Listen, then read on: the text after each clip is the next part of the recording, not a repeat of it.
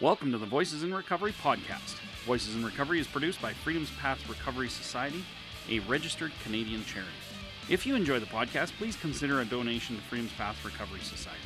All donations go directly to assisting Freedom's Path in providing their services free of charge and helps us keep the podcast going. We are grateful for any and all donations. This podcast discusses difficult topics such as childhood abuse, drug and alcohol use, sexuality and sexualized trauma, and more. If you are under the age of 18, please speak with your legal guardian prior to listening.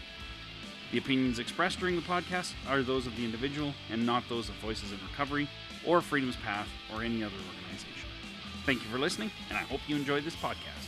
This podcast is being recorded on the traditional land of the Blackfoot Confederacy. This consists of the Kainai, Piikani, Siksika, and the Blackfeet in the U.S. We acknowledge the Stoney Nakoda, which consists of the Bearspaw, Morley, and Chiniki. We acknowledge the Tsuut'ina Huadene and the Métis, Inuit, status and non-status from all of Turtle Island, and those who are visiting. We are all treaty people. So our guest today is, longtime friends, we just mentioned, like 17 years. It's Kenny. And Kenny, take it away, man. Tell us your story. Sure. Well, great opportunity to come in here and first of all see you. Yeah, it's good to see you, man. It's been a while. It has been. We, for the people that are listening or whatever, like David and I came into contact with each other when he came into the program. I might have known his father a little bit from the program earlier, but the thing that I think that most kind of always drew me to you, David, is just our stories, how similar some of those pieces of our story are, and I'll cover that off today. But it's I don't know, sometimes there's a line out of our literature that says cling to the past, cling to the truth that our dark past can be our greatest treasure. Yeah. Right. And I just love that. So I definitely don't hide from my past. It's so true, right? I think it totally is. Yeah. And it's not so that it's not just about, hey, that's where I was and this is where I am now. It's about being able to help others who are where I was. Yeah. And that's the most magic thing, right? Of being able to relate. So I'm in AA, so I've been sober in Alcoholics Anonymous since November 28th, 2002. Right on. Congrats. So a couple years before you, and then you came coming in, and we just had a lot of fun at those meetings for a bunch of years. Anyways, here we go with the similarities, and I'm sure at some point the stories will not be so similar. But I grew up in a Christian home with a pastor for a dad, and a pastor's wife, and my dad was struggling with being in the ministry and not feeling called or like he belonged there.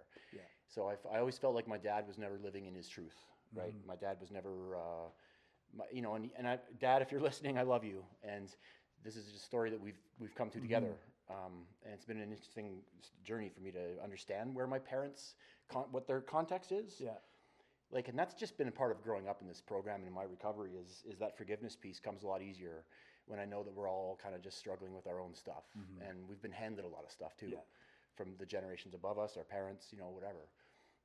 And so, you never really get to compare or judge or make a judgment on your upbringing until maybe you've had a chance to compare it to what others have gone through a little bit. Exactly. And kind of go, man, this isn't normal.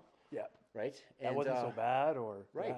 Yeah. And my parents loved each other and they loved us boys. I have an older brother, but they struggled with being in love with each other, and so there was just not a lot of love in my home, and it was kind of a cold place. It was a bit, maybe a bit disciplinarian, maybe a little.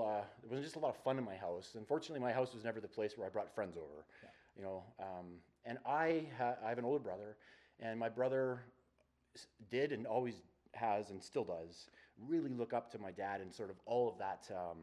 The sort of the stuff that made my dad, the religion and the sense of duty, to carry on a family tradition. And that's what it was. I have a line of pastors and missionaries in my family that goes back like 4 or 5 generations. Oh, wow. Yeah. I got, I definitely got pastor's blood in me, and well, that makes for a strange life for sure. It sure does.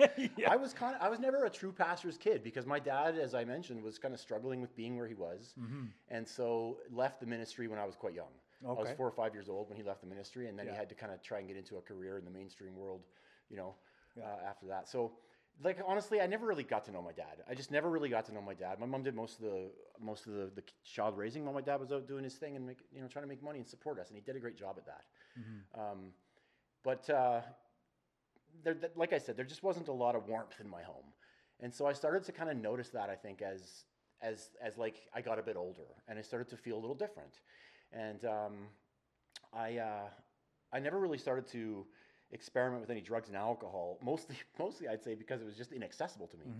I was quite sheltered. Yeah. And I wasn't exposed to things. I had strict curfews and strict rules, and I just, as a young person, I never went to a party all through high school, never once. And the other interesting thing about myself personally that I hear sometimes in people's stories is I never really was a rebel. I was never really a shit disturber. Yeah. I was never really I'm not going to rock the boat. And that was not because I was such a good kid.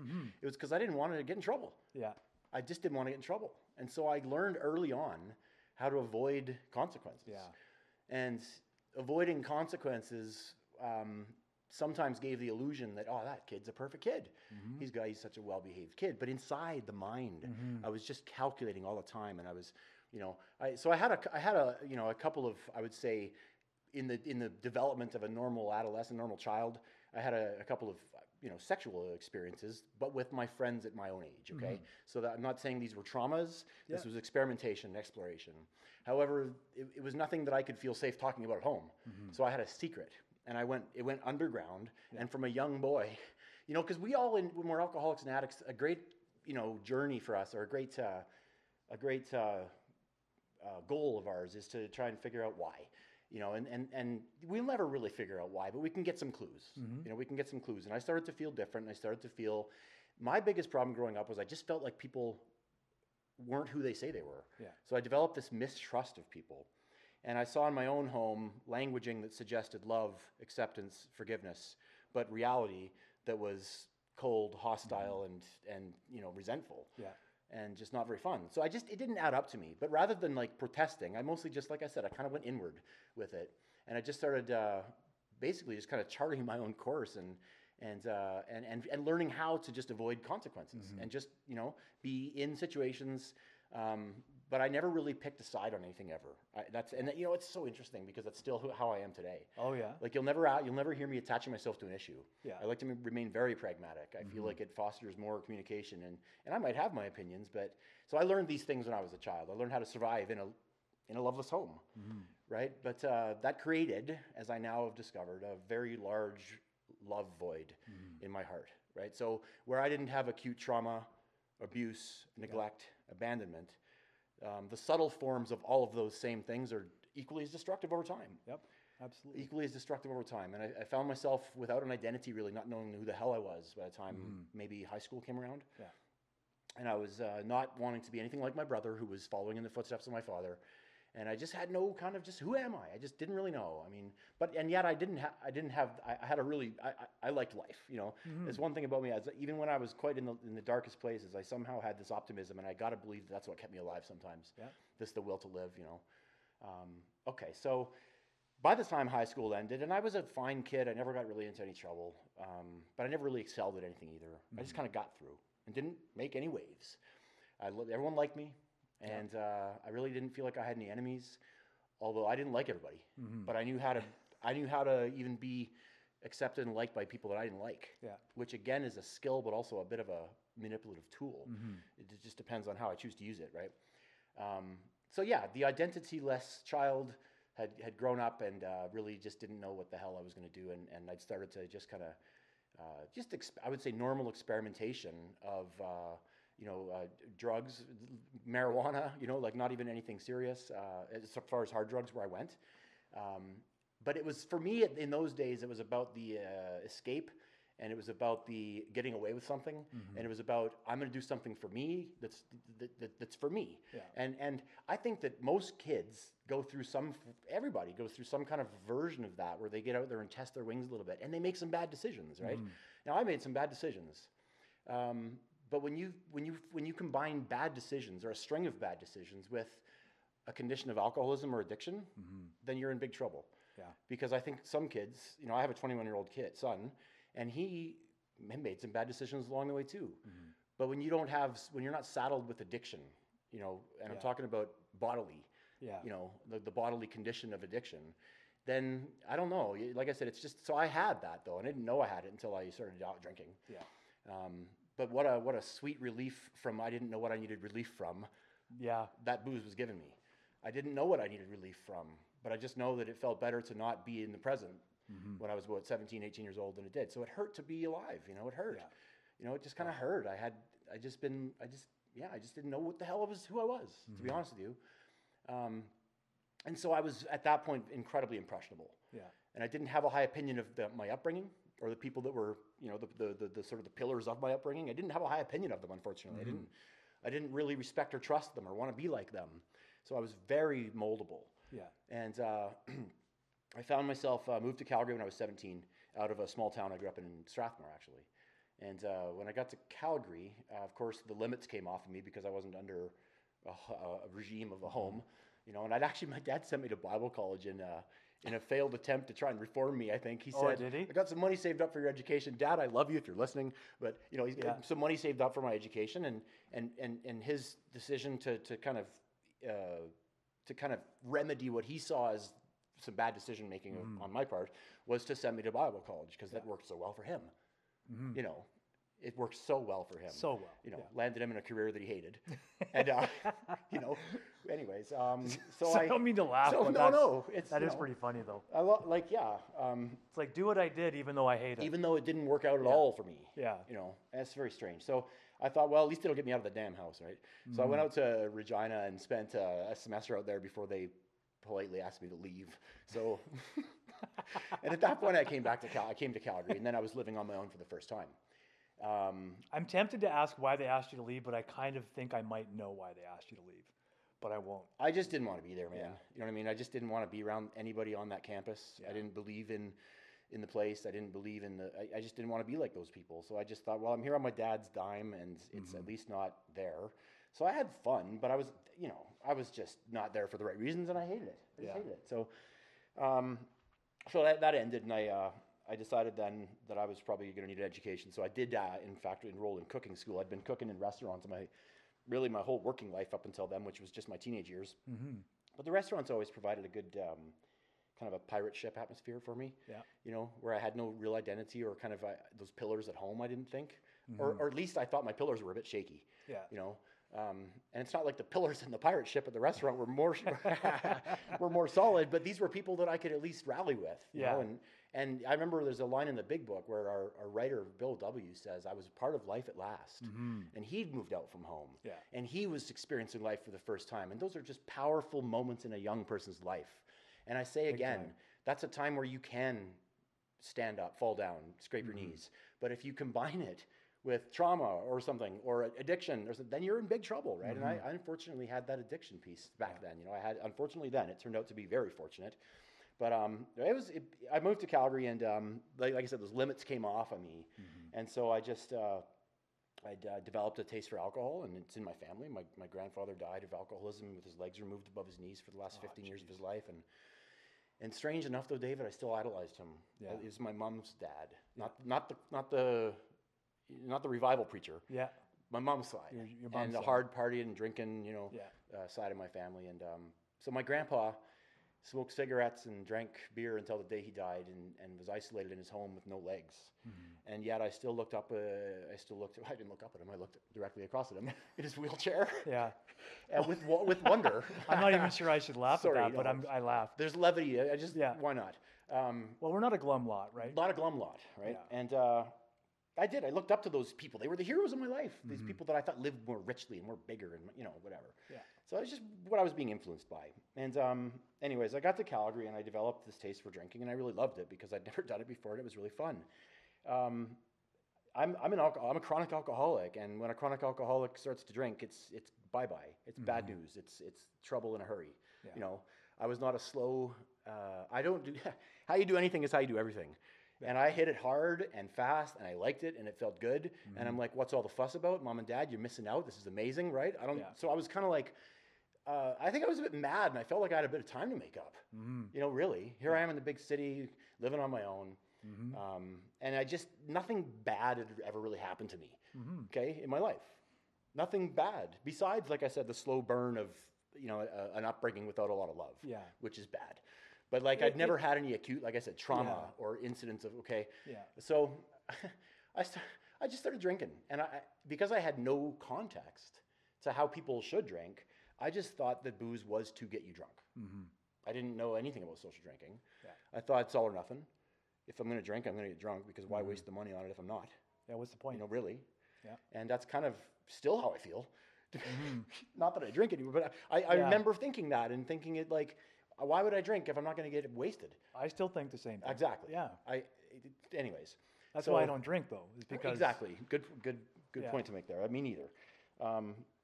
But I started drinking, and I blacked out pretty much one of the first few times I drank seriously, and went back to it immediately, shortly afterwards. And this is, I guess, where my story starts to get a little more, unusual or personal to me, because I mean, everybody moves out and goes to the bar and gets wasted and blacks out. I mean, pretty much, but I started to, just by kind of happenstance, I found myself with some friends of mine in a gay bar. And I happened to be exposed to cocaine for the first time, and I remember feeling like, man, I'm really scared of that drug. Like I'm scared of it because I've never seen it, and I had this weird small town kind of opinion about it, where I'm like, isn't that a big city American drug? Or you know what I mean? Yeah. And I just didn't know. This was the mid '90s, it's a long time ago, and I had a lot of ignorance to, well, for sure, the cocaine, and also to homosexuals. I found myself in this gay bar, and I was completely homophobic and scared, and just like in this strange new world. However, shortly after I got to this strange new world, I found the music to be quite enjoyable. I found the lights to be nice. The party was nice. The gay guys were sure giving me lots of nice attention. And I didn't even lose my virginity, David, until I was 18 years old to a woman. So sex was never talked about in my house. Like I said, that incident I had as a young boy was just kind of swept away by me and never to be brought up again. And I think that may be generational as well. I don't know if things like that were talked about easily in a lot of homes.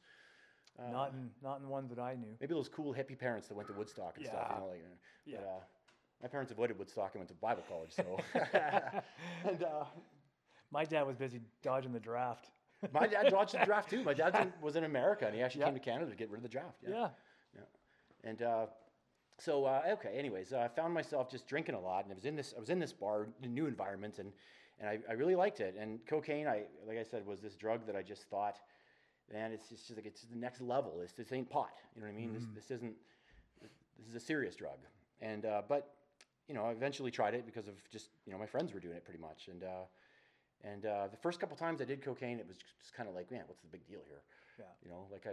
Before that, it's like smoke a joint. Okay, I'm high. And I'm like, I did these couple lines of cocaine. I'm like, what's supposed to happen? Yeah, nothing's happening, guys. And they're like, dude, why are you not dressed anymore? Because nothing's happening. Have you seen yourself on the dance floor tonight? Man, you got moves that you don't even know you had, right? So anyway, I just imagine that's what I would be like on cocaine, like no idea what I'm doing. Yeah. Well, no, it's just because I just didn't know. I just had a lot of ignorance around these kind of things, but cocaine certainly started to work for me, even though I didn't know what to expect, and I felt this. I started to feel this kind of this newfound kind of euphoric sort of sense of like power and like I thought I was good looking, and I'd never thought that before. This is a very common thing I hear in meetings. That's why I'm sharing it, because I relate to it. I totally felt at that time that like, oh, this is maybe what I've been missing all these years, and this feels really, really good. And I don't think anything really too bad happened those next 6 or 8 months. I was trying to maintain my schooling. I was in school and for cooking, and I was not doing well. I was just drinking, man. I was drinking and doing cocaine all I could, and I guess my life really changed when when I had a violent sexual trauma at the hands of a group of men, and it was it was the promise of alcohol and drugs that got me to this place. Yeah, and a bad decision, and it led to some serious consequences for me as a 19-year-old young man, and so that really was the first major incident that kind of started to shape.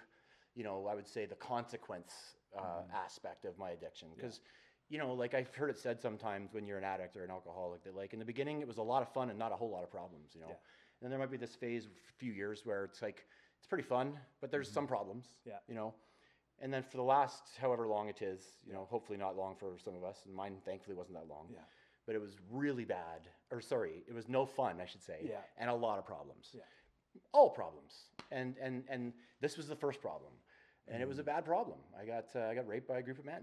And so not only did that have an effect on me from the physical point, but it also started to make me hate gay men. Yeah. Like across the board. Yeah.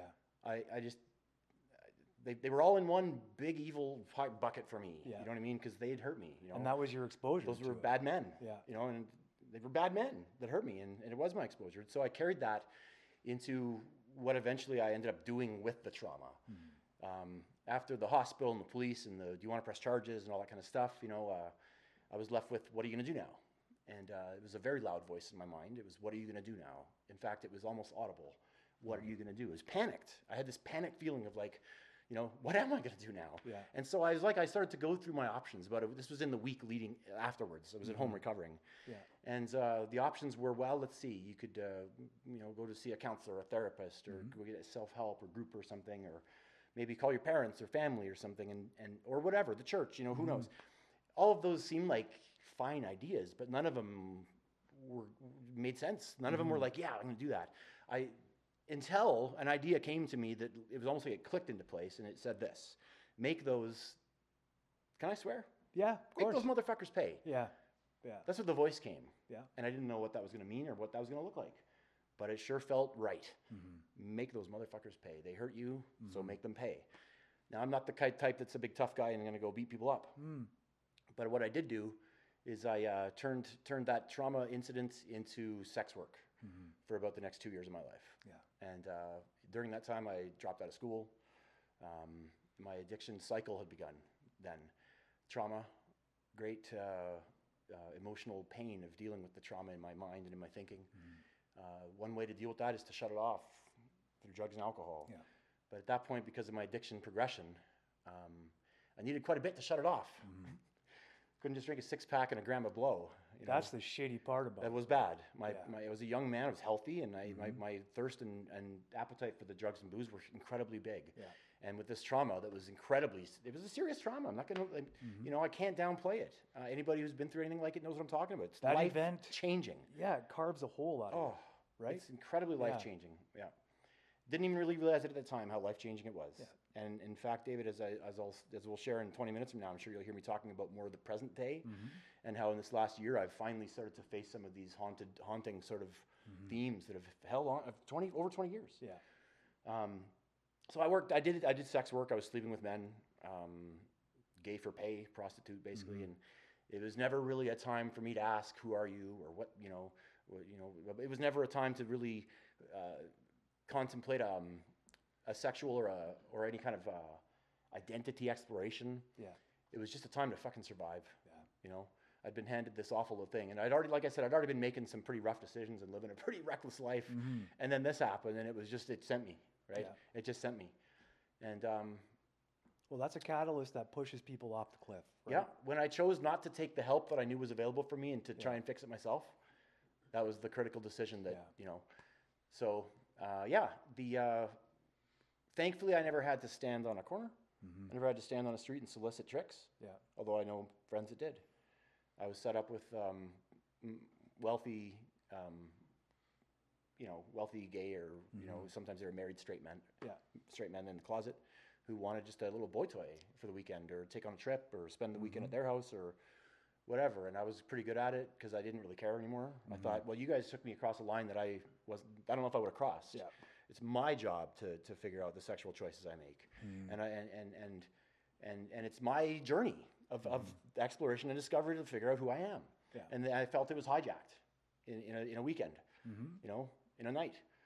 And sometimes you hear that someone will hurt you once. Someone will hurt you once, but then you can hurt yourself 1,000 times. You can reopen that same wound by not healing 1,000 times. And so that's what I did for a long, long, long time. Anyways, 2 years of sex work, which was enough you don't have a long career in prostitution. I'm just generally, especially in the world that I was in, it was fueled by extreme addiction. And at that point I was starting to smoke cocaine, crack and living in a basement and not paying rent and just, living the life of a parasite and a survivalist. Minute to minute. Really, absolutely. And Bill talks about in the book, for the next 2 years, I hardly drew a sober breath. Yeah. And that was me. I never had sex for pleasure, but maybe the first two partners I had in my life. Yeah. And after that, it was work. Yeah. So, oh man. And that work almost killed me. And without getting into all the details, I was living I was pretty good at not becoming homeless. Like, because I had no income besides my sex work at all. Yeah. And I wasn't really, no one was aware of my existence. I didn't pay any bills or anything. And so I was the final 3 or 4 months of this phase of my life, and I'd actually been asked to leave by I was living with these 2 very kind gay roommates who had let me live in their basement. I met them at the gay bar in my partying, and they knew what was going on, and they said, "Man, you need to get on your feet. Yeah. You know, you can live here, but you got to be making motion in the right direction, dude."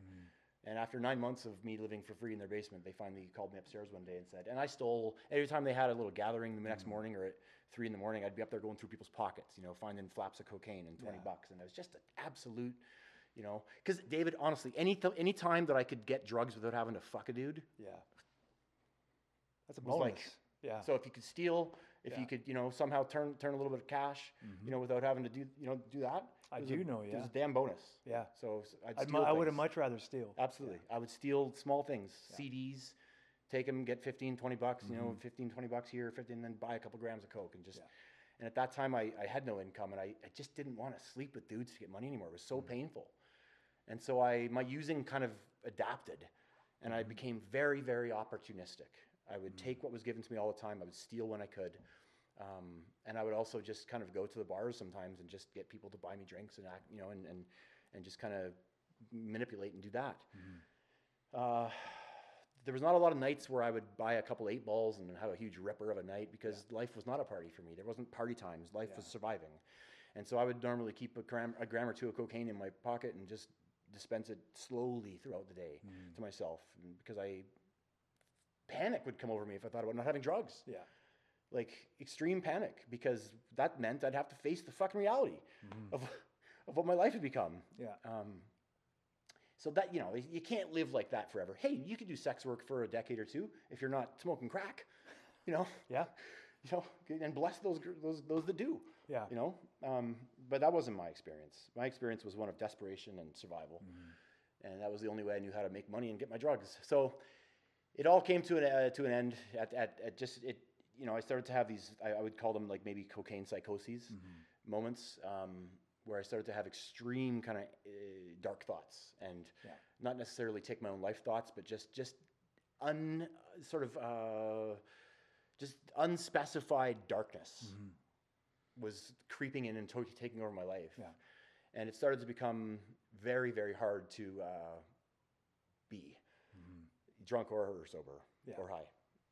So it was getting to that critical place of, the jumping off place, which I relate to so strongly in the book, the big book, where we come to that place of like, it's awful, it's desperate, and I have a decision to make. Am I going to continue to go on with self-will and die, or am I going to accept help, spiritual help? And so I knew nothing about the program. I'd had a couple of interventions pulled on me by different friends and even waitresses at restaurants and stuff. And so I'd had some basic experience or exposure, I guess you could say, with recovery programs,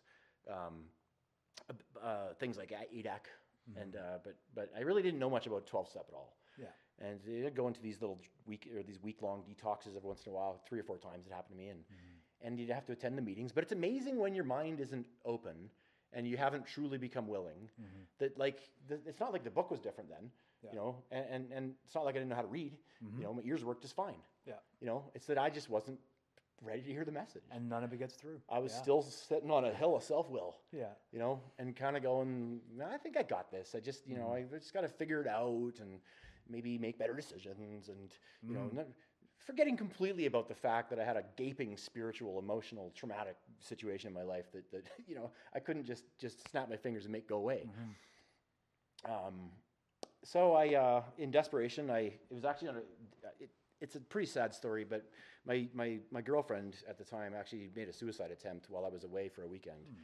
And man, every once in a while, my high school friends, because I was only 21, 22 at this time. Yeah. Sometimes my high school friends would show up and they would want to go partying, and they had no idea about my life. They had no idea that I, was doing what I was doing. Yeah.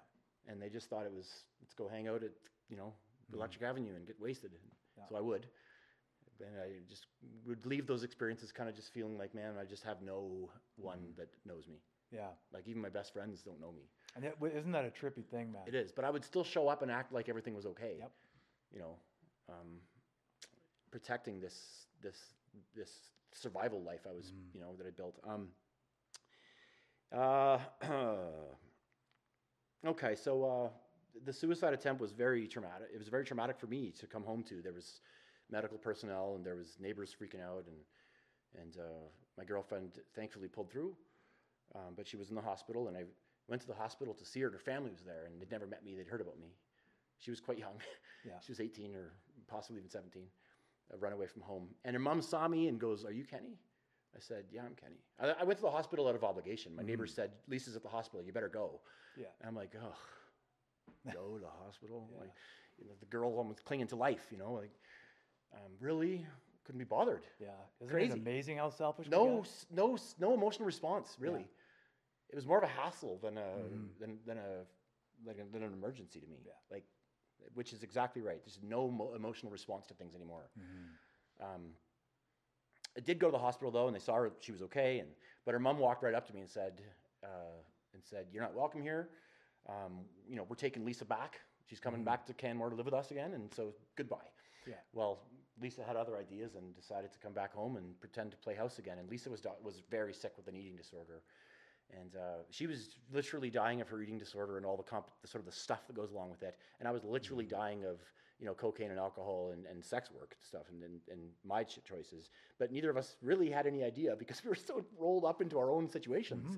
We were living in the same house, Yeah. and I had no idea that my girlfriend had a debilitating and crippling eating disorder. Yeah. David, her knuckles were always raw and bruised, and I just thought, man, she's a bit anemic, Yeah. like she's probably eat some more meat or something. You know what I mean? Whatever. Yep. Because we don't know. No, I didn't know.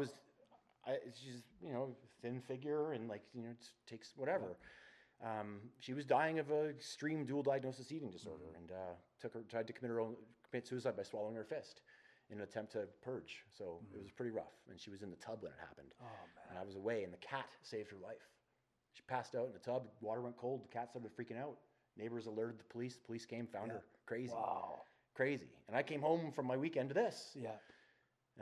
So anyway, that was quite scary. I'm not like that was a moment where I just kind of went, man, what the fuck are you doing?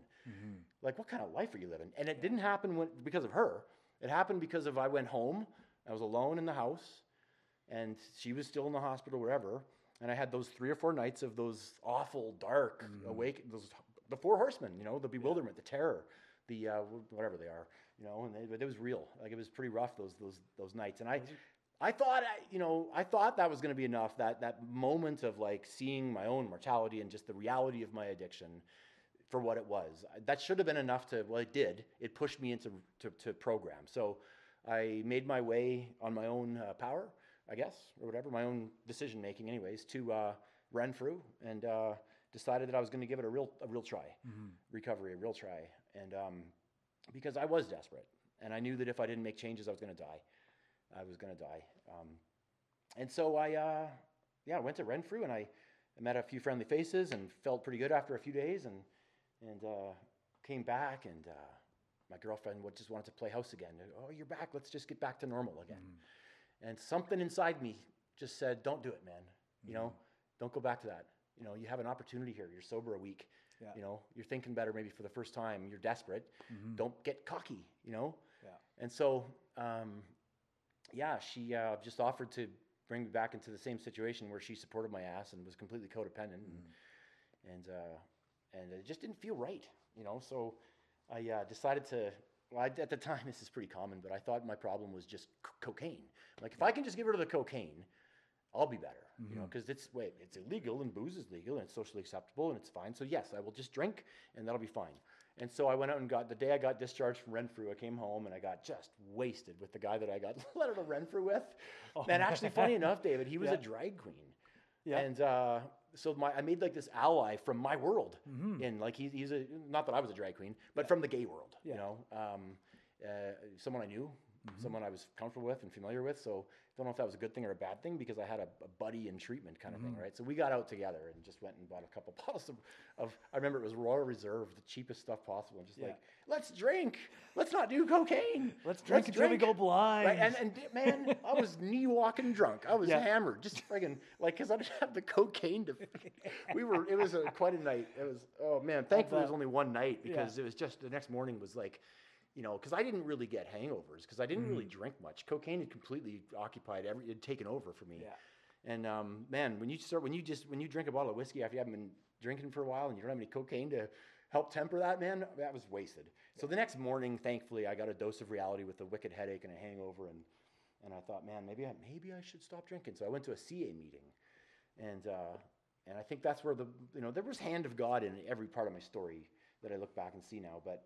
At that meeting, a CA meeting, a reeking of alcohol, maybe open to the idea that all other mind-altering substance, because I was pretty mind-altered the night before on booze, you know.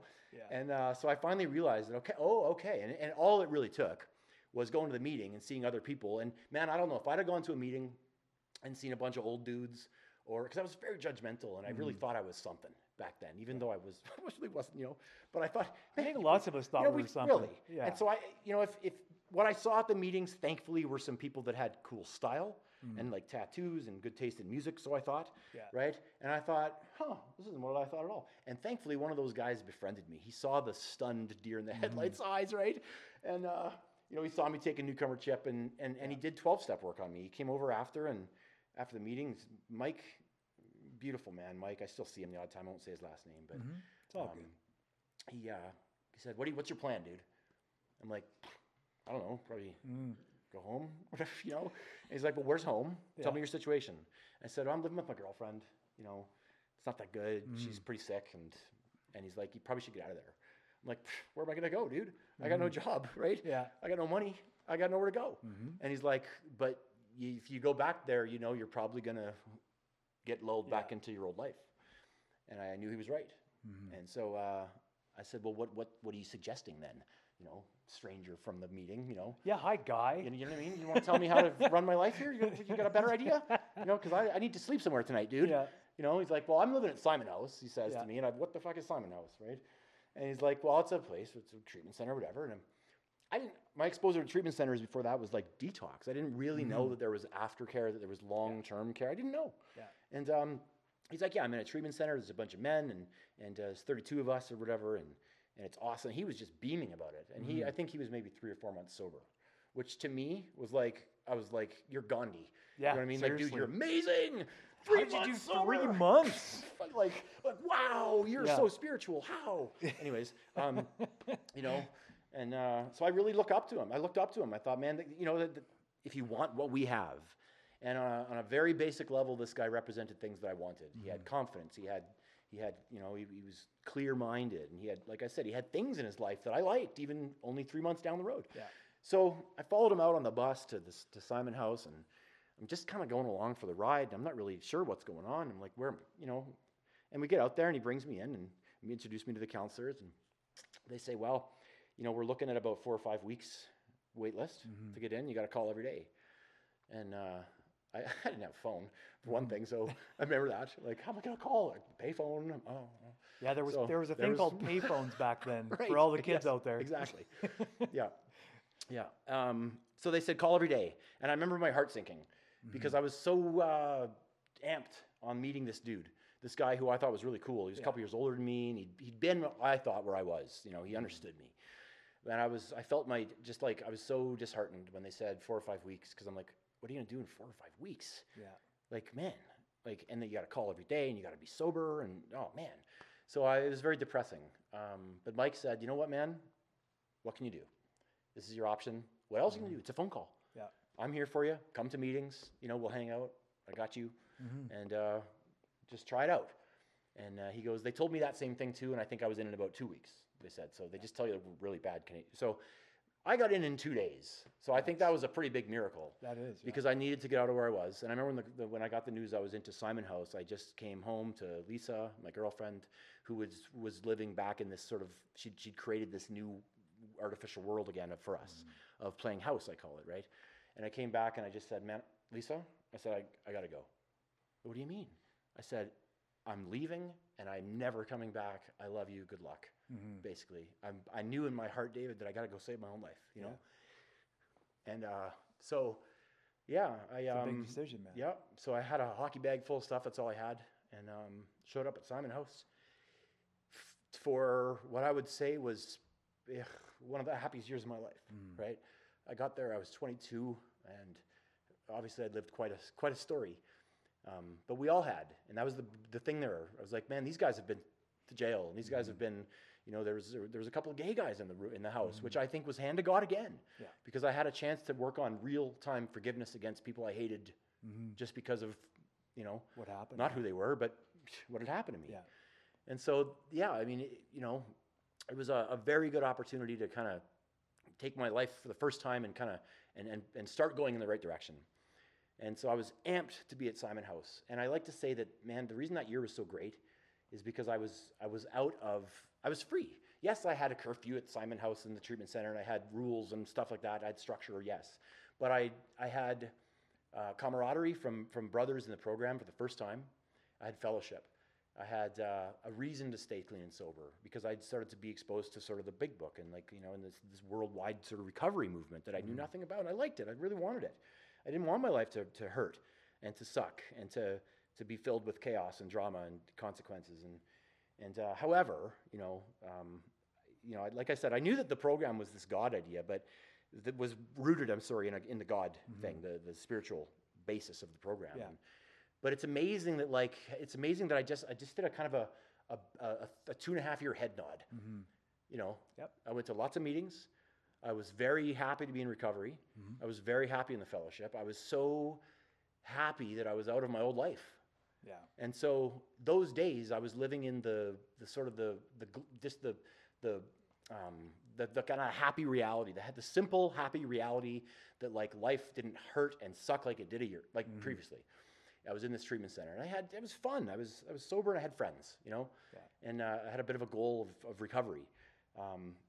It was the first year of my life I really thought I had that kind of freedom to kind of figure out, who the hell are you, Kenny? You know, what do you want to be? What are you interested in? Yeah. I wasn't in it's not like I had like I don't want to call it a regime, but like in my home, it was pretty regime-like, right? There wasn't a lot of freedom there to really express myself or be myself. And then, of course, saddled with the extreme addiction for 3 or 4 years, like I was, and the sex work. There wasn't a whole lot of time to kind of go, what do you want to get interested in? Who are you? And it takes that right out of you. Right? It totally does. Yeah. The development, not only just kind of maturing as a human, but like all those other things that we need to kind of explore and figure out was just completely subverted. Yeah. Completely hijacked by the sexual trauma, right? And the addiction.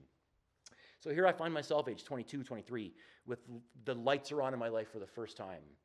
And I think that I had a real opportunity, you know, as most of us do, to set a template for a life of recovery based on that year. But what happened to me was I felt entitled after about a year that maybe I could go on some dates.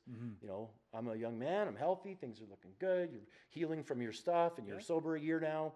And there was this real cute girl at the meeting, right? And to be honest, because of the sex work and the trauma and the fact that I got to the party late, the whole sex party, I didn't really have this. I wasn't really out hooking up. I wasn't really out, you know, I was pretty shy, really, even though, ironic, but I'd had sex with hundreds of times with men for money. But I had no sexual experience still, as far as like, normal, like connected sex. Yeah, connected. You know? Sex that wasn't forced or monetized. Right. So I got a crush on this girl and felt good, and those are good things. You know, like those are obviously good things. But I hadn't really developed a whole lot as a person or as a recovered person. So I let myself, you know, as I think most of us would in that position, give myself permission. Man, you're entitled to, you know, you deserve it. You've been sober. Look at all you've been through. This girl likes you. She's so beautiful. And so, well, we made a baby, you know, you know, we dated for about a week probably, and then, you know, I'm pregnant, and then, wow, okay. I hope you enjoyed your 1 year of normal living, Kenny, because right, because it's over. Yeah. Right, and that's really the case. Because I mean, you can't. I don't know. My childhood was not normal. It wasn't normal. It was weird. It was survival and like, get me the fuck out of here. You know what I mean? Like, who are these people? And anyways, and then it was again addiction and sex work for me. And then, so there was that 1 year of pause where I had a lot of fun and like, you know, was able to walk around with my Discman on and like hang out by the river and like do cool shit and stuff like that. And then I got a girl pregnant, and we made a decision to keep our son. And I knew in my heart that this is going to be a life-changing thing. Yeah. I didn't know really what was going to happen, but I did know that I was committed to being a father, and not to being a father because my name's the same as him, as my son. But I was going to step up, and no matter what it took, I was going to raise my kid. I don't really know where that came from. I don't know where that came from. I mean, my dad was not an affectionate, warm, hands-on, present, connected man with me. But I wanted to be. And I wanted to, I had no money. We had nothing. We were going to have this baby. So, well, strap in and here we go. Yeah. Because it's her body, she's having the baby, and I'm all for it. Let's go. We talked about abortion, of course, and neither of us wanted that. We thought this is probably for a reason. Let's do this, right? And so we tried to do it. My son was born healthy. His name's Javen. He was born on Christmas Day, 1999, in your old church. Not in her water broke. Her water broke at a Christmas Eve meeting. Actually, oh, really? CA meeting. Yeah. Oh, wow. In that church. Yeah. And so I mean, the water stain is still on the carpet. Absolutely. Too. Yeah. Like holy water, baby. Yeah. It's holy water. Like every church carpet everywhere. Oh my God. Yeah. Exactly. It's holy water. It's holy water. What do you think was in those jars? Right? Yeah. We are in a church right now. I know. Where's the fire extinguisher? I love it. Yeah. There's one outside the door, I think, just in case. I'm going to burn up here any second. Yeah. You start smelling smoke, Darcy. Go grab a fire extinguisher, please. Stop, drop, and roll. All right. Okay, so, obviously, I don't believe that you can really be prepared for having a kid, even if you have all the resources and all the preparation and everything, all the books and the stupid, whatever, the anecdotes and everything, right? You just got to get in there and do it. And in fact, so my story was we had nothing, and that was just more than enough, because what I did have was an incredible amount of love for my son and a deep desire to have his life go different than mine went, starting from what his experience in the home was. I realized because I'd been given some information and I was sober, I was in the program. I wasn't working a spiritual program, but I was working an educational program. Yeah. I really wanted to stay clean and sober and have a good life. I just didn't want God to be any part of it, right? Yeah. Thanks for saving me from an alcoholic death, God. I got it from here, right, is what I always say. But it's an attitude that I haven't shaken, to be honest with you. I still do that, That's fair. And God will have me back every time. He says, dumbass, what took you so long sometimes? But anyways, okay, so kid came into the world and healthy and great, but unfortunately his mother was not healthy and great. And at that time, I think I was healthy. I wasn't working a perfect program, but I had some good foundational pillars of recovery in my life and step work, and definitely no desire to go back to that old life. However, I still think that in those days, my sobriety was motivated by a desire not to go back to a shitty outcome. It wasn't really a desire to have great outcomes. Yeah. It's a subtle difference there. Oh, yeah. So I used to stay clean and sober because I was afraid of what would happen if I took a drink or a drug. But now, David, I stay clean and sober because I'm really excited about what happens in my life when I don't drink or drug. When you don't, Same action, don't drink, completely different motivation, completely different outcome, right? But I didn't know that then. I was just living on, and man, I sure don't want to live like that anymore, and I'm sure glad I'm not living like that anymore. And that was enough for me. That was great. My son's mom, unfortunately, was... she's a beautiful woman. I want to tell everybody she's doing incredibly well. She's wonderful. We have a beautiful relationship, and so does my son and her. But there was some pain along the way for sure for both of us, all of us. And she had a pretty rough go, and was not ready to be a mom, and was unfortunately dealing with a lot of some pretty crippling mental health and emotional issues that made being with her quite difficult, and she knew that, and made being her quite difficult. It was hard. Life was hard for her. I was on the other side of the struggle. Yeah. But I think that maybe she was still kind of in the struggle. And you can see that, obviously. I totally could. We were living together. My counselors at Simon House said, you might want to maybe just go into phase 2 and keep dating her rather than just like moving in with her. And I'm like, I got this. It's fine. Y'all don't know nothing. I'm 22. I don't, anyway, I just wanted to get laid, David. Come on, Dude, you be don't have to honest. convince me. I'm the choir. Right. You're preaching to the choir. So if I had any idea of what my real motives were, I might have done something different or at least thought about it, but I had no idea what my motives were. Yeah. I was just bouncing around. So, Javen came in, and by the time my son was 6 months old, unfortunately, his mother had really hit some rocks in her life, a rough patch, and she never really got on her feet again after my son was born with like the depression and bipolar complications that got worse after my son was born. And so she wasn't really too present in my son's life the first 6 months, and it was really sad because I just I wanted it to be different. I thought this isn't how it was supposed to be. I didn't need the money. I didn't need the big house or anything, but I thought at least couldn't we give him 2 parents that and unfortunately that wasn't the case. And I thought, man, so if anything, it was motivation for me to stay strong as a parent and realize that I may have to do the parenting of more than one person at some point, because I love Jaylene. I love you. I love my son's mom so deeply and dearly, but she was very, very sick in those days and living in some terrible realities that she hadn't dealt with. And so we ended our relationship when my son was 6 months old, and that just completely devastated me. I built up this life, 2.5 years of sobriety, going to lots of meetings, chairing meetings, looking really good, looking like Captain Recovery, and people said I had a good message and I had leadership attributes, and my career had started to kind of, the things that should happen to a person in the program were happening to me. I don't know if anyone really knew that like there was no spiritual part of my program, but not really their business, so it looked like I was doing pretty good. And so when Jaylene left me at 6 months with Javen, my son, devastated, completely devastated, heartbroken. I felt like a failure. I felt like I couldn't fix this. I felt powerless. I felt okay. And I also felt like taking a fucking drink, which hadn't happened in 2.5 years. And why?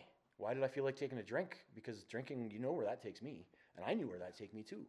But what I know now is that I didn't heal from certain things. I still had major untreated alcoholism. So while I had removed the booze and was living in the after effects of like a booze-free life, I hadn't really worked a program. I was more that kind of guy that did steps and stuff to kind of say I was doing them. And I do my step 4 so I could get my sponsor off my back. Or worse, so I could talk about it at meetings and make everyone think that I'm so awesome, so they don't ask me anything.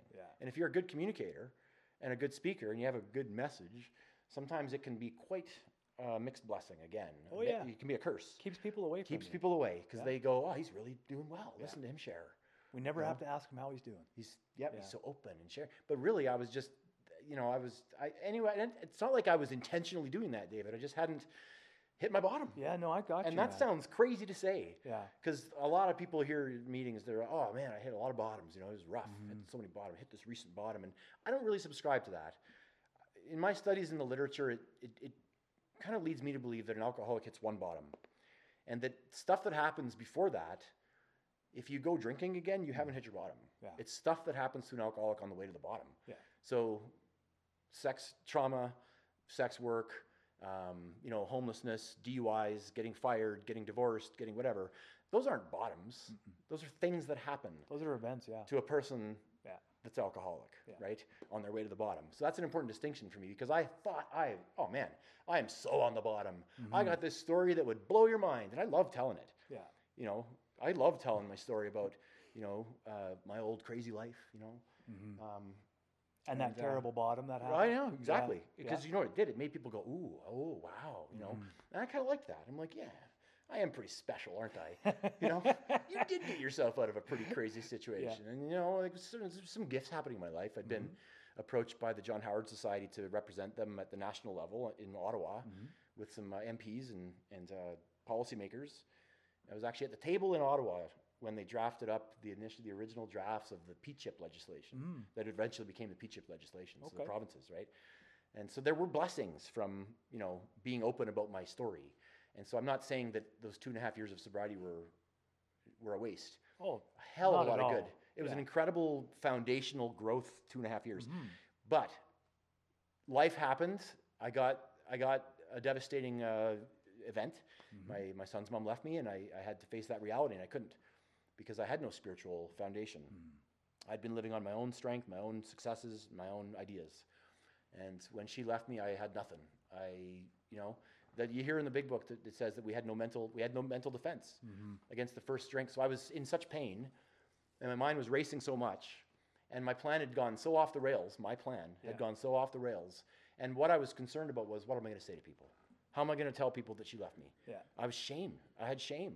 I was like, you're not good enough. You couldn't fix this. You're a failure. You couldn't make this work. Yeah. And it just became the messaging. And so I drank. I had no spiritual defense, and my mental defense certainly, wasn't there either. It seemed like a good idea again to shut that old pain off. Yeah. To shut the pain off. I know now that all I'd really done is found a way to live for 2.5 years without a lot of pain, without a lot of consequences, right? And this was painful, and it hurt, and I went straight to the bottle.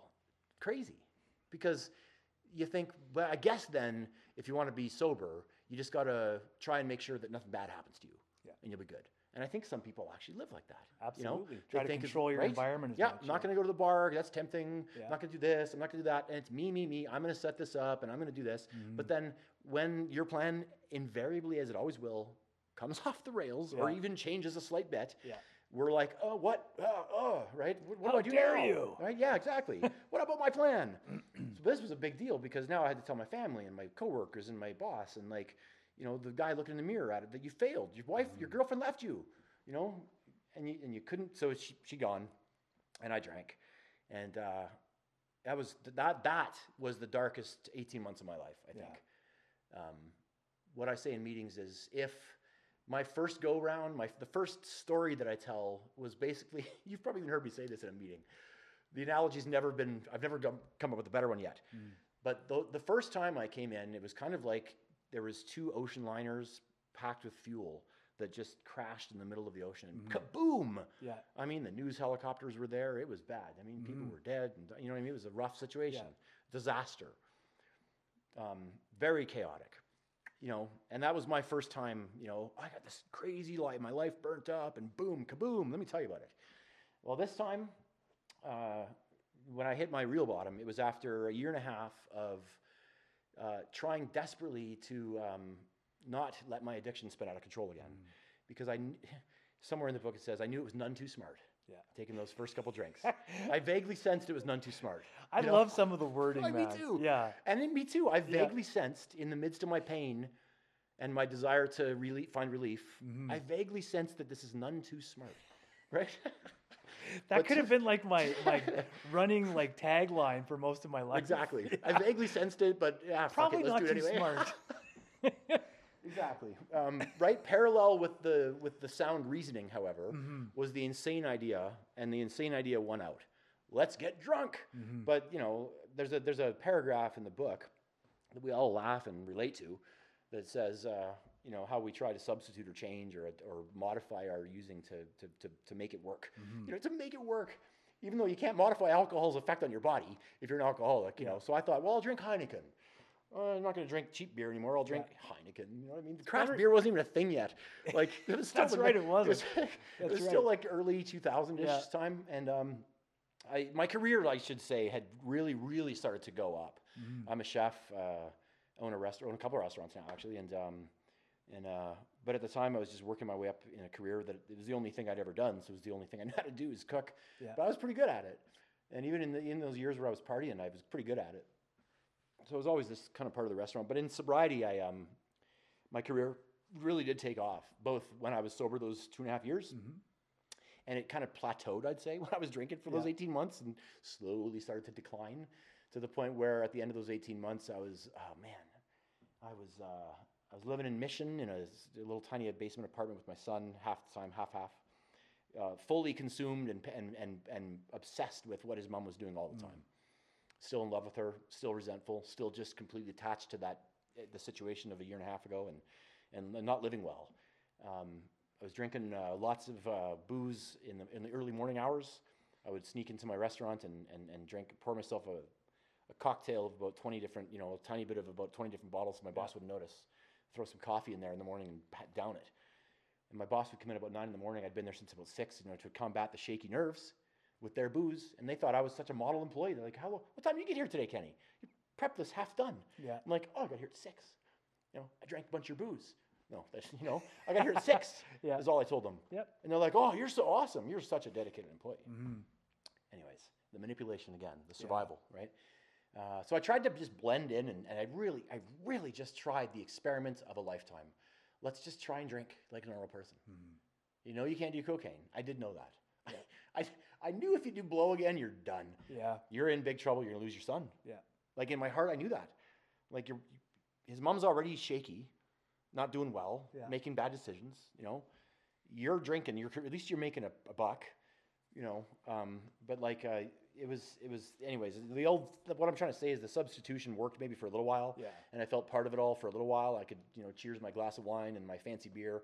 But at the end of the night, I would still be looking for that cheap bottle, and just shut it off. And I drank every moment I could during my time without my kid in the week.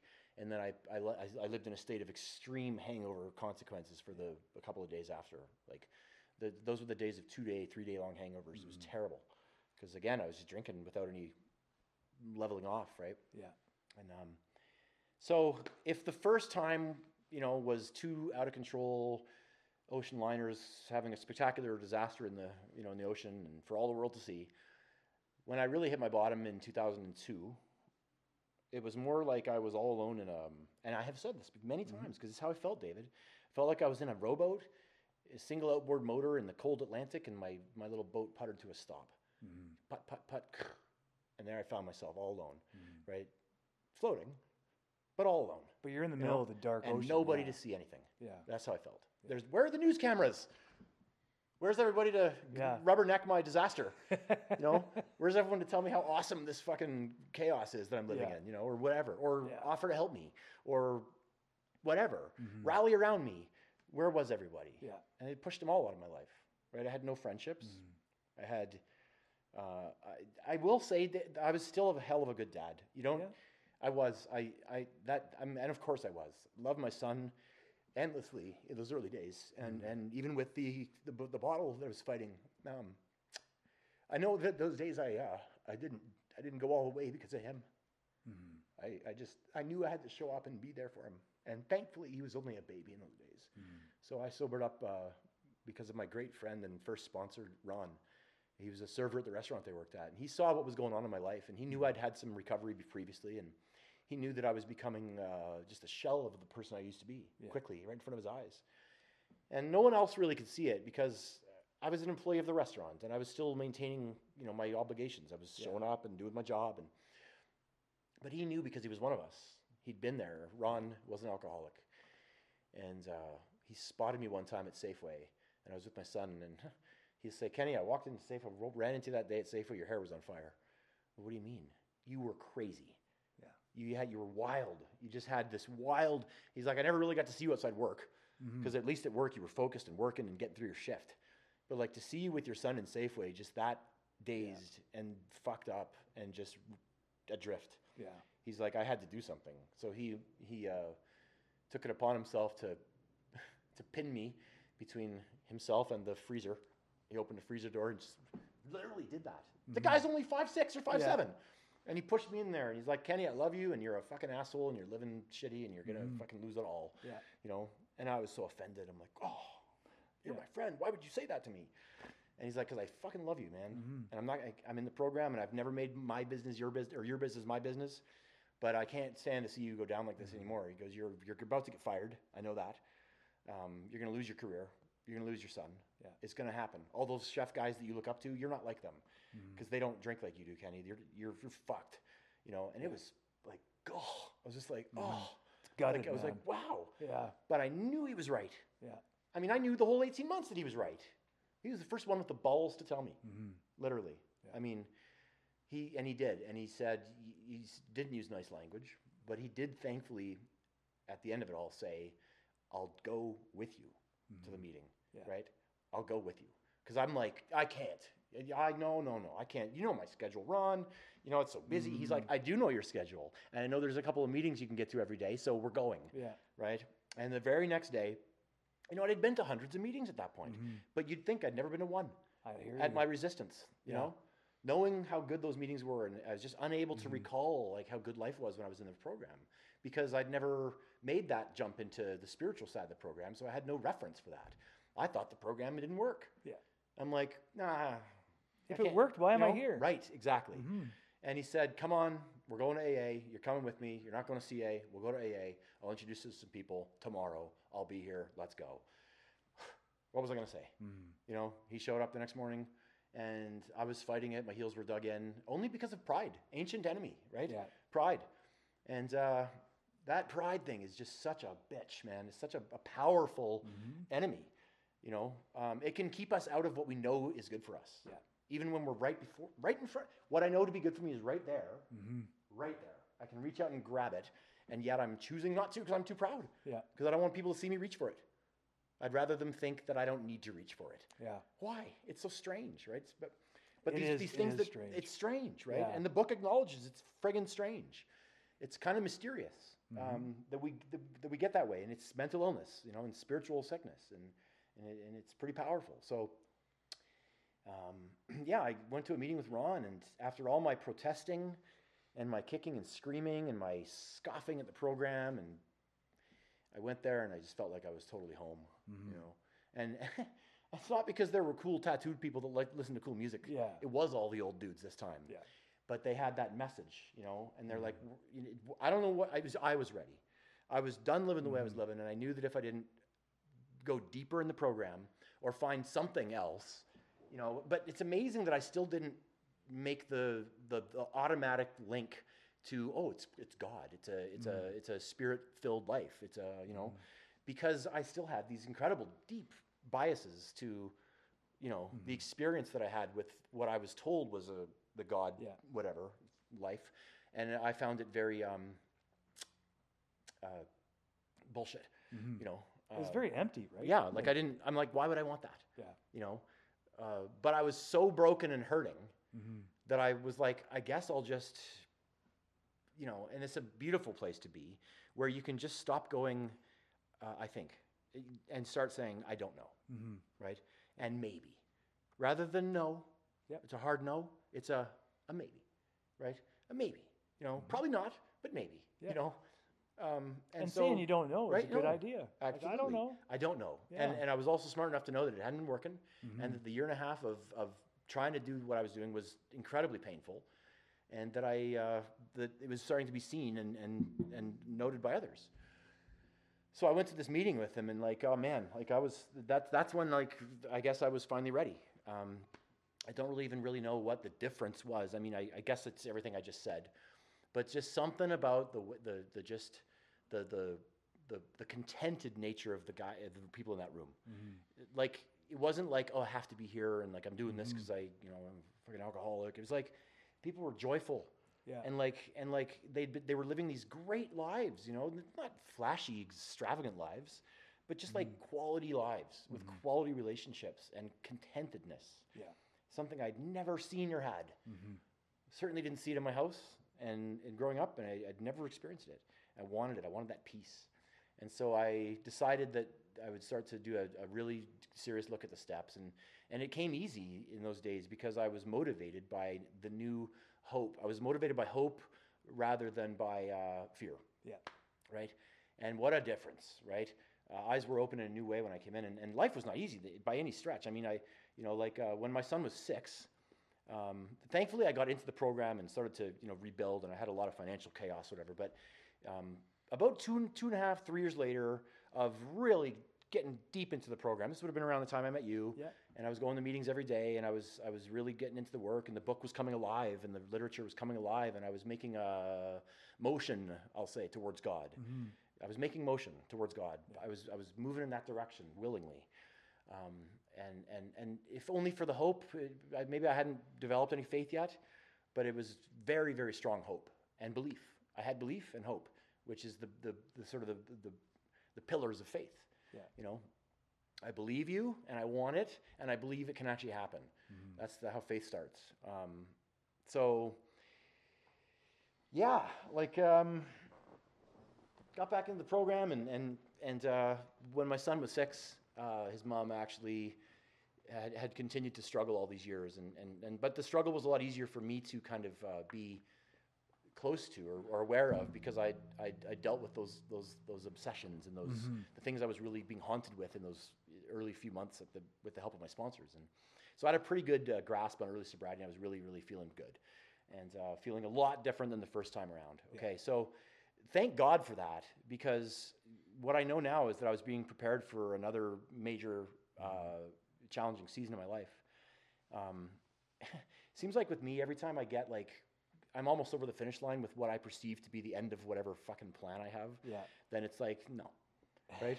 Because what I'm trying to say is, by this point, I've been sober a couple years. I was working a very strong program. I had a belief in a higher power, a God as I understood it. I was praying, I was meditating, I was trying all the stuff. I was really earnestly trying.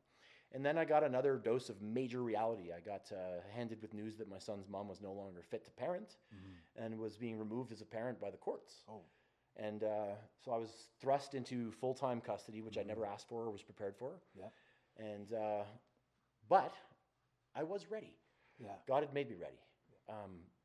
God made me ready. And that kind of thing can be incredibly devastating for a child, obviously, having a parent suddenly gone. But those next 5 years, I'd say, or 3 to 5 years, I've never leaned on my program more heavy. And again, I don't think that people observing my life saw much different. But what was really going on was I was, for the first time in my life, leaning on my higher power. And I was going, I know what I want to do, God. I want to go tell her I want to tell her to grow up and get her fucking shit together and stop being a shitty parent to our kid. But that would have been just making myself feel better for the selfish, most superficial reasons, and just self-righteously proclaiming, and putting her down to make myself feel better. Yeah. And so, man, I remember that was probably the most powerful week of my entire life as far as the presence of God. Because any time in that week when I had the EPO, an emergency parenting order, I could have made a very critical mistake. But I just stayed close to my lawyer's advice and my higher power's intuitive nudges, and just kind of had this balance I didn't take the bait. I did not take the bait. You've heard of emotional booby traps, okay? That week was full of them. My son's mom was calling me one time, screaming at me, saying, "How could you?" And the next week going, trying to butter me up and be soft and because she knew that she was screwed. She's about to lose her son. So she was last gasp, trying to make me kind of rally to her, to change. And I said, God, man, it was scary because we had to appear in court together a week, 2 weeks later. And there was a very real chance that his mom could have got up and said, he's lying. Everything he said about my behavior is bullshit. He's the one that's, a bad parent. He's the one that's partying, and he's the one that's, she could have done that. Yeah. And, but I did not go to that courtroom that day and say, she's a terrible person. She deserves to lose her son. She's blah, blah, blah. I think I got up there and I said, I love my son's mom and I want the best for her. Now, my lawyer said, you be careful, because judges side with the mom more times than not in situations like this. My lawyer told me that. You be careful. If you're going into that courtroom and saying what you're going to say, you got a very real chance that they're going to take your son away from you. I'm like, for what? For being a good dad? Because if she chooses to believe Jaylene, right, or the mom, sorry, then bye-bye. You could have an incredibly new set of restrictions on your parenting. You could lose your parenting rights. Are you prepared for that? Wow. So the opportunity to bury my head in the sand and kind of go was like, oh, maybe I shouldn't pursue this. Yeah. But I knew what was going on in her life was hurting my kid. And so in my prayer that week and in my meditation that week, and that was the realest time of prayer and meditation in my entire life, because I really needed the guidance. Because again, I said, I know what I want to do. I want to put my finger in this woman's face and say, you're a piece of crap, terrible parent. How could you? Yeah. Right? Proclaim my own righteousness again. But somehow I just maintained this emotional balance and no anger, no reactions. And we got to court that couple weeks later, and I said, this is my perception on things that are going on in my son's life at his mom's house, and I'm not happy with it. I said, I don't think it's safe. I don't think it's good for my son. And then it was her turn to get up there, and she had her crew with her. She had a whole crew of friends that were there rallying. So I'm like, oh God. Like I had no one. It was just me. Yeah. Me and a higher power. She had a whole crew of like cheerleaders in the crowd going, yeah, literally. And so I'm like, oh, Kenny, you're fucked. Like she's going to get up there and she's going to say he's lying. She got up there and I don't know what happened, but she stood in front of the judge and she said one sentence. Everything he said is true. Wow. Is what she said. Wow. Everything he said is true. I mean, even the judge was like, what? Yeah, that's some higher power shit. You're I not just got fighting for your son? goosebumps. Yeah. It's almost like she knew that couldn't handle being a parent in that moment, and knew that she needed to kind of step aside. Yeah. And so I think it was higher power. I really do, because immediately afterwards she was angry and she was hostile, but it was done. Yeah. It was done. The court gave me 100% custody with visitation at my discretion. Yeah. So if I didn't want his mom to see him ever again, I'd never see his kid again. That's not what I wanted. It was course never not. about punishing my kid, my son's mom, Yeah. and having, see, I told you you're bad. You know what I mean? It was about, okay, and this is the program and God. It was about, you got a chance now to give some stability and consistency in your kid's life, right? A. B, you have an opportunity to model real love and forgiveness to your son regarding this person who you actually have a lot of bitterness and hate for right now. Yeah. And resent, And so I just went with that. And no one told me that. No one gave me that advice. In fact, a lot of the advice I was giving was, screw that bitch. You know what I mean? Like, screw her. How could she? What kind of person would do that? And for 15 years, I protected her honor and her motherhood. And I said, she was a wounded, sick person. And I was healthy enough to take it for both of us for a while. And it was a hard few years. Like I had no social life. I didn't do any dating really. I mean, who cares? I mean, I got to raise my kid. I was able somehow to, with the help of community and friends and family, to not only stay in Calgary and raise my kid and advance my career, but like do it at in a great way that gave my son a really, really special upbringing. So from the age of 6, my son was raised by myself and my extended sort of chosen family. In order to maintain my job, I had to have sleepovers for my kid every weekend, like for years, Yeah. And I just did what I had to do, and I didn't even think how hard it was at the time. But when I think back on it now, I think like how, and there's no way I could have done it if I didn't have if I wasn't being propelled by because it wasn't all about me. I think that God knew that this child needed to be spared or carried through this. And so what I wasn't able to do, my higher power was able to do with just coordinating and helping and facilitating and making it happen. And the years flew by, and my son just thrived and excelled, and so did I. And I maintained an active role in recovery the whole time. I never ever stopped going to meetings. Meetings were a pleasure and a joy. Now this all is starting to sound pretty nice, and it is pretty nice. I was able to raise my kid, and he was a very high achiever, and he was athlete of the year in grade 12, and he got signed to like a semi-pro football team right out of high school, and he's an incredible kid, and he makes good choices, and he's not saddled with addiction, and he's seen a real life example of redemption and forgiveness and recovery in his dad, and his relationship with his parents come healed. So he's awesome. However, there was a lot more work to do in my life that had been neglected for years by busy chasing after a career. And I mean, that's not a bad thing in and of itself. A man's got to have a career. A person's got to have a career. Yeah. Got to, pay your way. But it's easy to let power and success poison that. Yeah. Right. It's easy to let anything good be poisoned by character defects or sinful nature, right? Yeah, it's a good way to put it. Right? Because working and having my career is not bad. In fact, it's great. But doing it so I can look so great and prop myself up, that's not good. Yeah. So again, David, it's always about what's going on behind, right? What's motivating whatever's going on, right? And so I could say that like where I was on exactly the right path with my recovery, as far as like my recovery specific to substance and drink was going great. Yeah. And sort of, some of the major sort of traumas were being sort of at least brought on the table, like we acknowledged, maybe not healed, but acknowledged. And so major progress was happening. But I also was a single parent full time and having what has turned out to be a great career.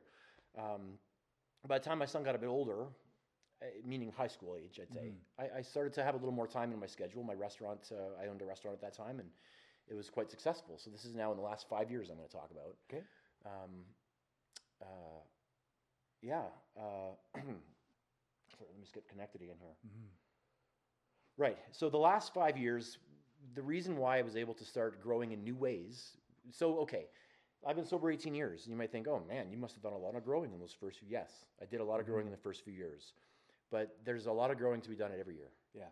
At every stage. You get to one level and guess what? Oh wow, I didn't even know there was this mountain range here. I know but that's what people with who are just getting their first few years, right? They think, oh, we're going to get to a pinnacle. Exactly. Yeah, but then you see there's a higher mountain behind the pinnacle. Exactly. Yeah. That's right. So I ascended to that peak. Yeah. And did get some great successes in my life. Of course. And only to realize that, okay, we're just getting started here. Yeah. But I'd say in the last 3 to 5 years, just mostly afforded by the fact that I had a pretty good career, which allowed me quite a bit of free time and just, I wasn't really burdened by a lot of hard work schedule. Yeah. And I also, and my son was older. It allowed me to maybe go back to 20 years previous and go, that guy in Simon House again. What do you like doing? Yeah. What are you into, Kenny? You know what I mean? Like, who are you? Yeah. And I knew for the 20 years that, like, since I left Simon House pretty much, that, like, you gotta get this sexual trauma dealt with. And I didn't know how. I just didn't know how because it wasn't voiced in meetings. I didn't hear, where's the step that talks about being raped? Yeah. Where's the step that talks about living in the reality of a person who's had sexual abuse or sex work? Yeah. Where is it? And I didn't know how to access outside help, and I didn't really realize how much of a problem the original trauma was still, because I thought you're a charming, good-looking guy. I thought you can get partners. You can get people attracted to you and stuff. So that's not a problem. Yeah. It's probably just the fact you can't connect with people on a deep level is probably just because you got this busy life and a career and your son and everything. But I knew that there was a problem. And I remember all through the years in meetings, I would say it as a joke, but it was deadly serious. I would say I feel like there's this flashing neon sign in my life that says relationships. I'm not talking about just boyfriend, girlfriend, intimate or anything like that. Just me with my fellow human. All of them. That's where that's where the work is, Kenny, because you've climbed that mountain of getting over the booze and the drugs. You're there. Yeah. Great. But there's more. There's more living. There's more recovery. There's more available. Why go for it? This is good enough. Yeah. Well, because there's more contentment and there's more joy and there's more, there's more ability to just go deeper in my experience here on this earth, right? Yeah. And that seemed like a damn good idea to me, right? Like, so where it was like, well, I've done the minimum now and I'm good. I'm sober. I'm fine. It was like, that was just not even close to good enough. I wanted that. I was just hungry for more. And I've realized, however, that I knew that these relationships and the trauma and the whole world of sort of the murky world of the sexual stuff was just a wound that was just still raw.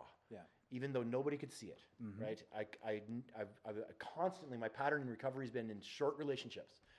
I get close to somebody, someone falls for me, I might fall for them, I feel good, it feels good, gushy, everything's nice and emotional and and then there's nothing to sustain that because I'm not building relationships the right way. I'm still building, in recovery, I've still been building relationships and adding people into my life selfishly, right? Not stepping into relationship with people and seeing where God takes us. Yeah. It's like, oh, okay, you're going to fit in my life for this reason. So that's going to be good for me, you know, and you have this available. So I might want to access what you have. So I'm going to put you in my life, you know, and that's how it kind of is still. I'm still, you know, kind of manipulating and puppet on string in my old life. And there's a chapter and a reading that again, it's amazing because I know that they made me read that reading when I was in treatment. And I know that I read it 150, 1,000 times when I was in treatment. But why didn't I pick, how come the part about the actor, the self-centered actor and me, how come I didn't go, oh yeah, that's me?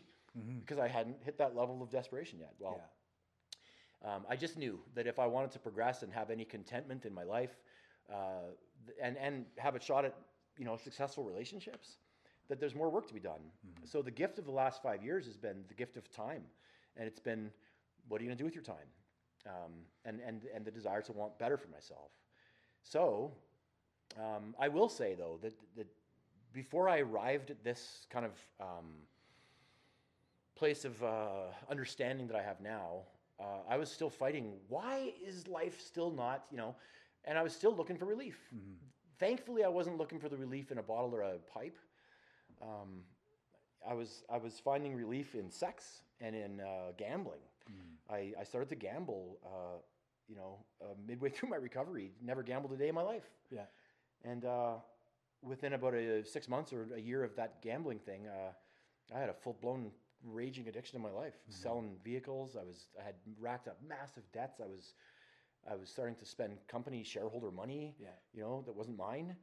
I was starting to dig myself into some deep holes, and I was doing this all under the cloak of, man, you're such a recovered, strong stalwart of the program. You're such a good dad. You're such a good... And it was just that buried secret again. It was always, you know, here I am 10, 12, 15 years sober, you know, and I got this raging out of control gambling addiction, David. I lost $40,000 my last year gambling. Wow. It's out of control. Yeah. Completely out of control. And completely unbefitting of a person who claims to have their, you know, I got such a great program, but I really didn't. I mean, I was somehow picking and choosing where I was going to let God help me, and that's just crazy arrogance. I don't even like to say the word "let God help me." Yeah, I invite God to help me. Will you please? The day that I think I can let God do anything is, you know, dangerous day for me. Yeah, for me too. Yeah, right. I need to invite God and participate with God, and not say that, yeah, okay, God, yeah, you can, sure.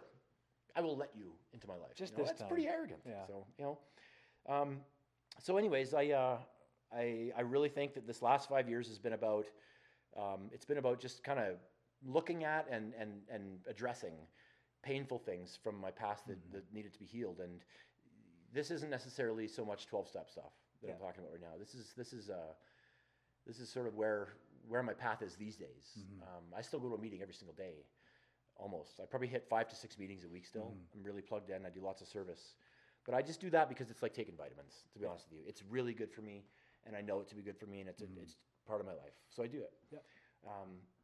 But I want to still, David, I want to get to that place where I start to have some success with my relationships. And I think in the last year I've started to.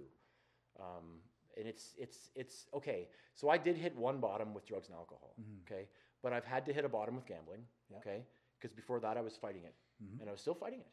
And I think you can simultaneously you could be living in the beauty of being recovered from drugs and alcohol, but also still have raging other addictions or addictive behaviors in your life. I think that's true, because it's been that way in my life. It's been that way for me too. It's been that way, and I don't think that it's a promise from God that, like, once I solve the alcohol and drug problem, it's automatically going to solve other problems too. No.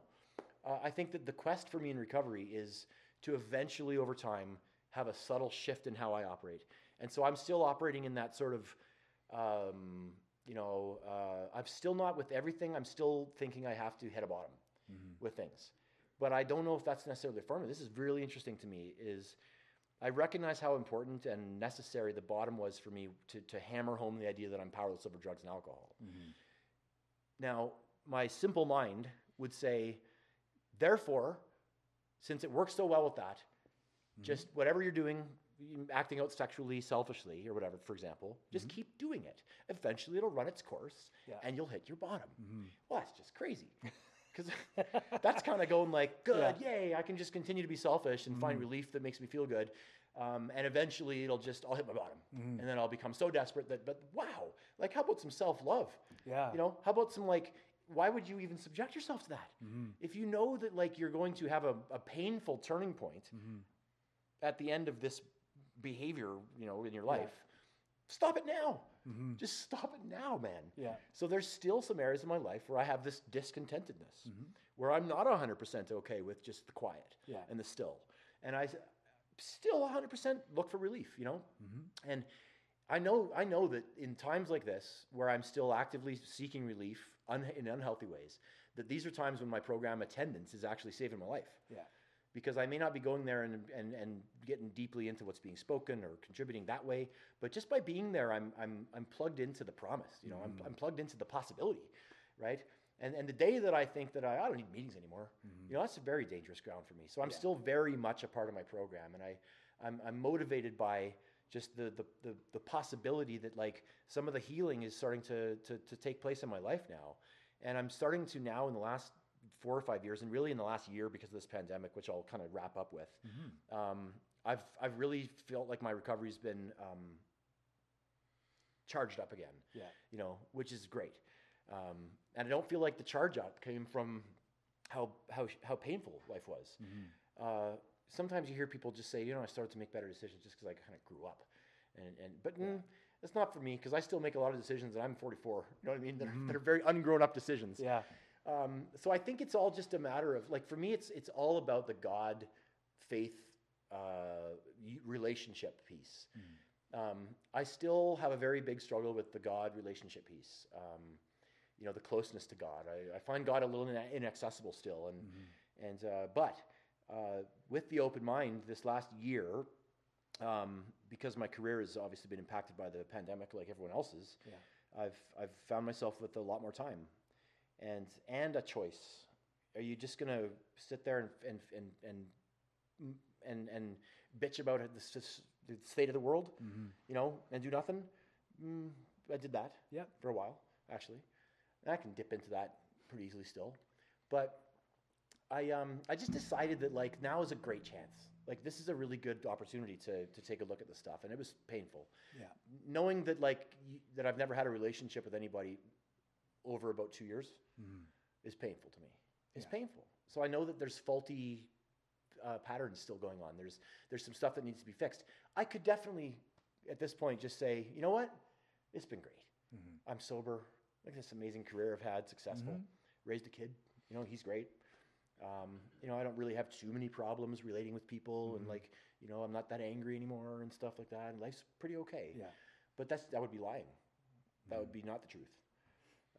Because there's just more, and so I don't really know what this year is going to bring me. I know that I'm definitely changing. I feel like this last year I've changed more than any other time in the past 15 years for sure. Because when you're raising a kid, you kind of just lock it in. Yeah. You just kind of lock it in on cruise control, and you kind of you have a schedule, and you got to just make it all about your kid. And this last year, my kid's gone. That was painful for me to come to terms with, because my identity was really wrapped up around being a good dad. And so when he was gone, permanently gone out of the house, it was quite devastating. And I remember the day that it washed over me that like, man, you're grieving, you know? And I was also in my the gift of time this year, I was able to take a look back and start to look at some of my past relationships and look for those patterns. And what it did, though, unfortunately, well, maybe fortunately, but it didn't feel very good, was it filled me with this newfound, I'm sure it was always there, but suddenly I lifted something. And what I revealed was this, oh man, you got a lot of guilt, shame, and remorse about how you lived, you know, about the people you hurt, about the you know, the effects of your life. You don't feel good about it. And I didn't feel good about it. I didn't feel good about the way I'd lived and the choices and the people I'd hurt. And so it was a really interesting year for me this year to kind of just go, honestly, like this is critical, Kenny. Nobody knows. People see you on the Zoom meeting every day. People in your life see your career and all that kind of stuff.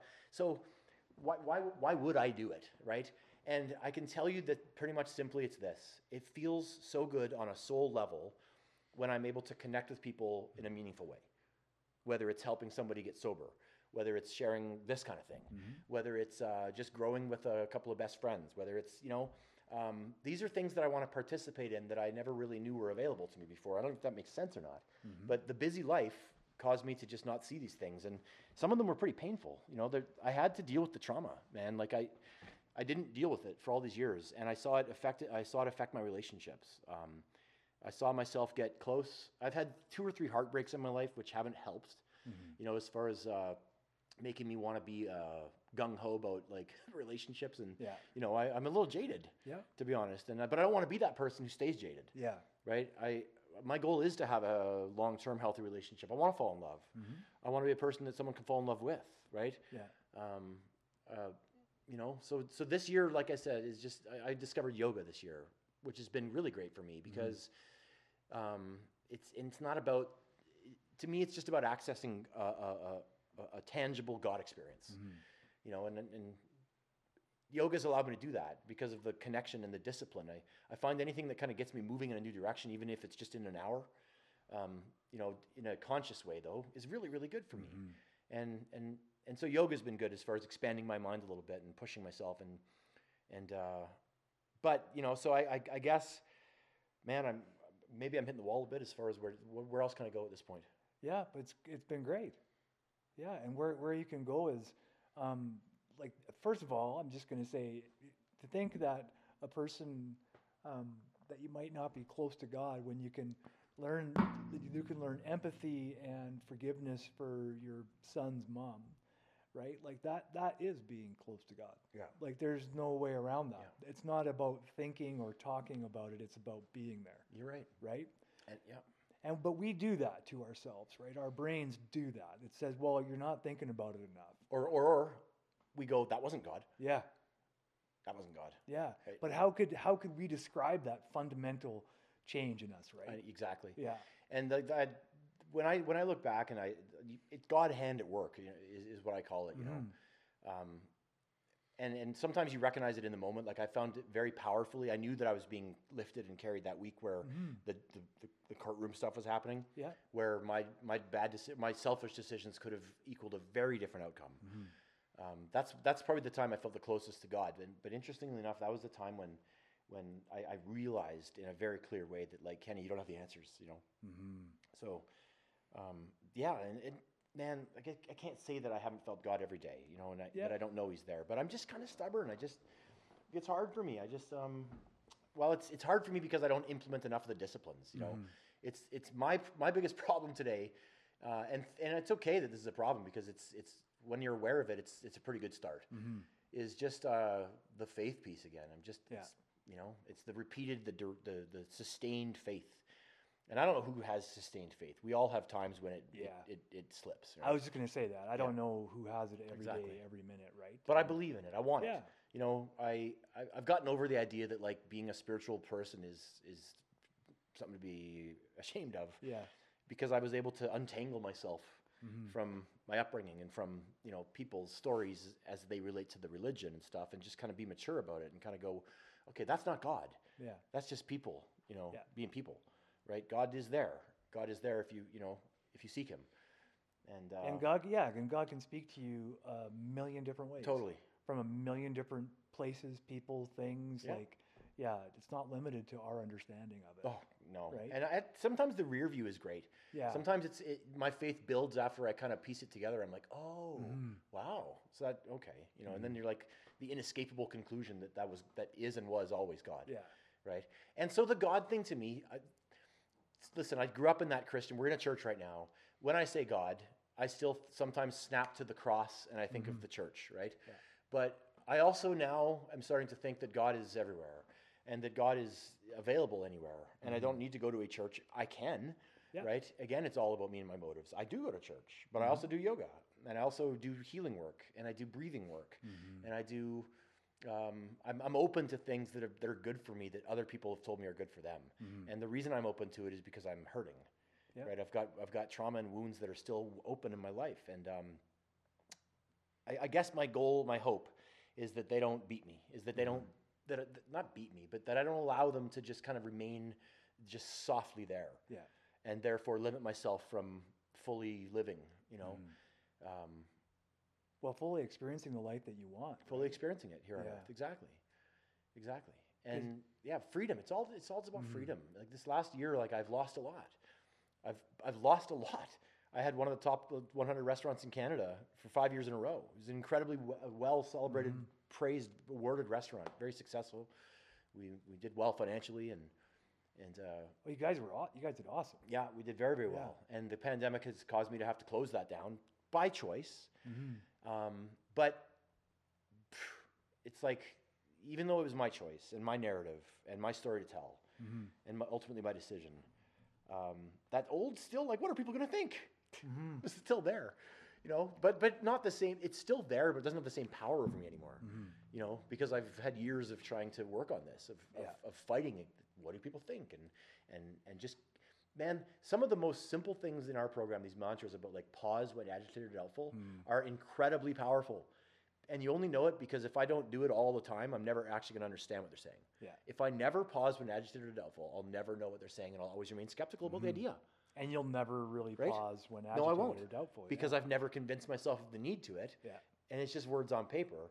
And it's so if I know that about myself, if I read the literature and I see myself in it, it's an invitation. Yeah.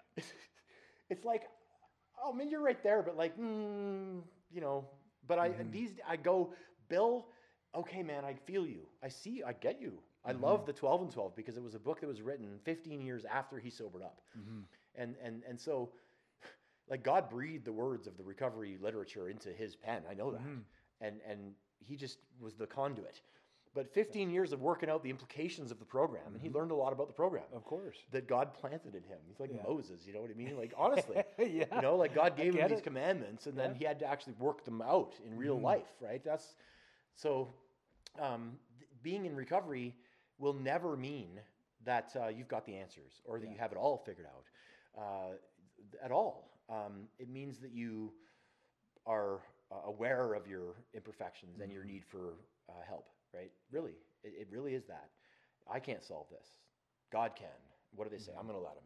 Yeah. Right? And thankfully, that can look like many, many things. There's a line in the book that says AAs tread innumerable paths in their quest to faith. Yeah. I've had innumerable paths towards faith even in my own recovery, right? And I'm only one AA guy, right? Yeah. It's like a whole tributary system of different pathways to God, though. And I've yours yet has to- too. I've watched your Yeah. journey over the years. I've yet to get on a path when it comes to the spiritual life and have it end. No, exactly. It just gets Or lead to a different. conclusion, Yeah, it goes somewhere different. It totally right? does. Because it just opens up new awarenesses. And once that awareness is opened up, guess what? Yeah. We're able then to see more awarenesses. Because we get to change our mind. The lenses shift, the wisdom happens. Yeah. Exactly. The change happens, and we get to live differently. So that's the essence of living for me, and is constantly recognizing opportunities to change and then jumping on them. And I'm not going to do it every time. I'm gonna sink to relief. Yep. I'm gonna sink to the things that take me out of the uncomfortable feeling. I'll do that to the day I die. Yep. I really will.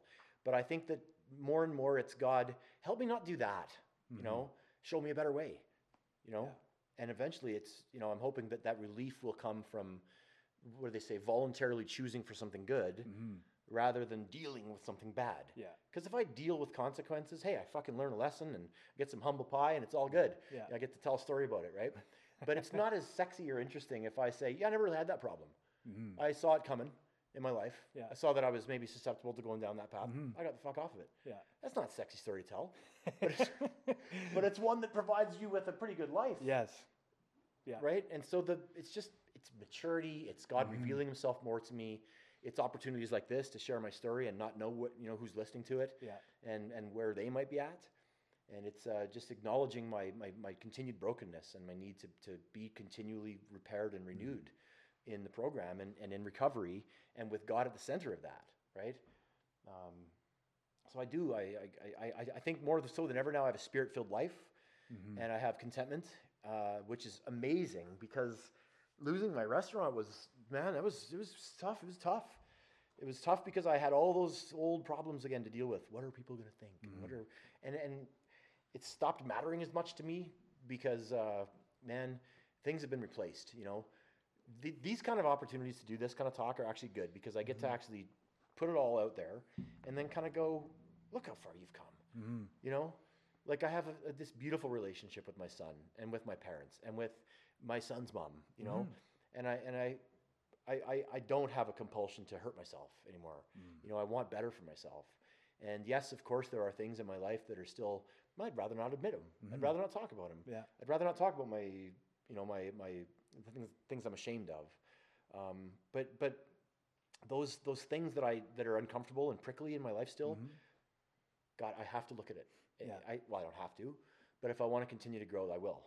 Right. And I guess that's where I'm at today, is just, I feel like I know more about the literature and the program than I ever have, because I'm so deeply into it all the time. But I almost feel like, man, you really don't. Here I am. I'm that guy now who says, but I really don't know much about, like, myself. Yeah. You know, about what makes me tick, and I'm learning it, and yeah, so. Dig it, man. Thank you, Kenny.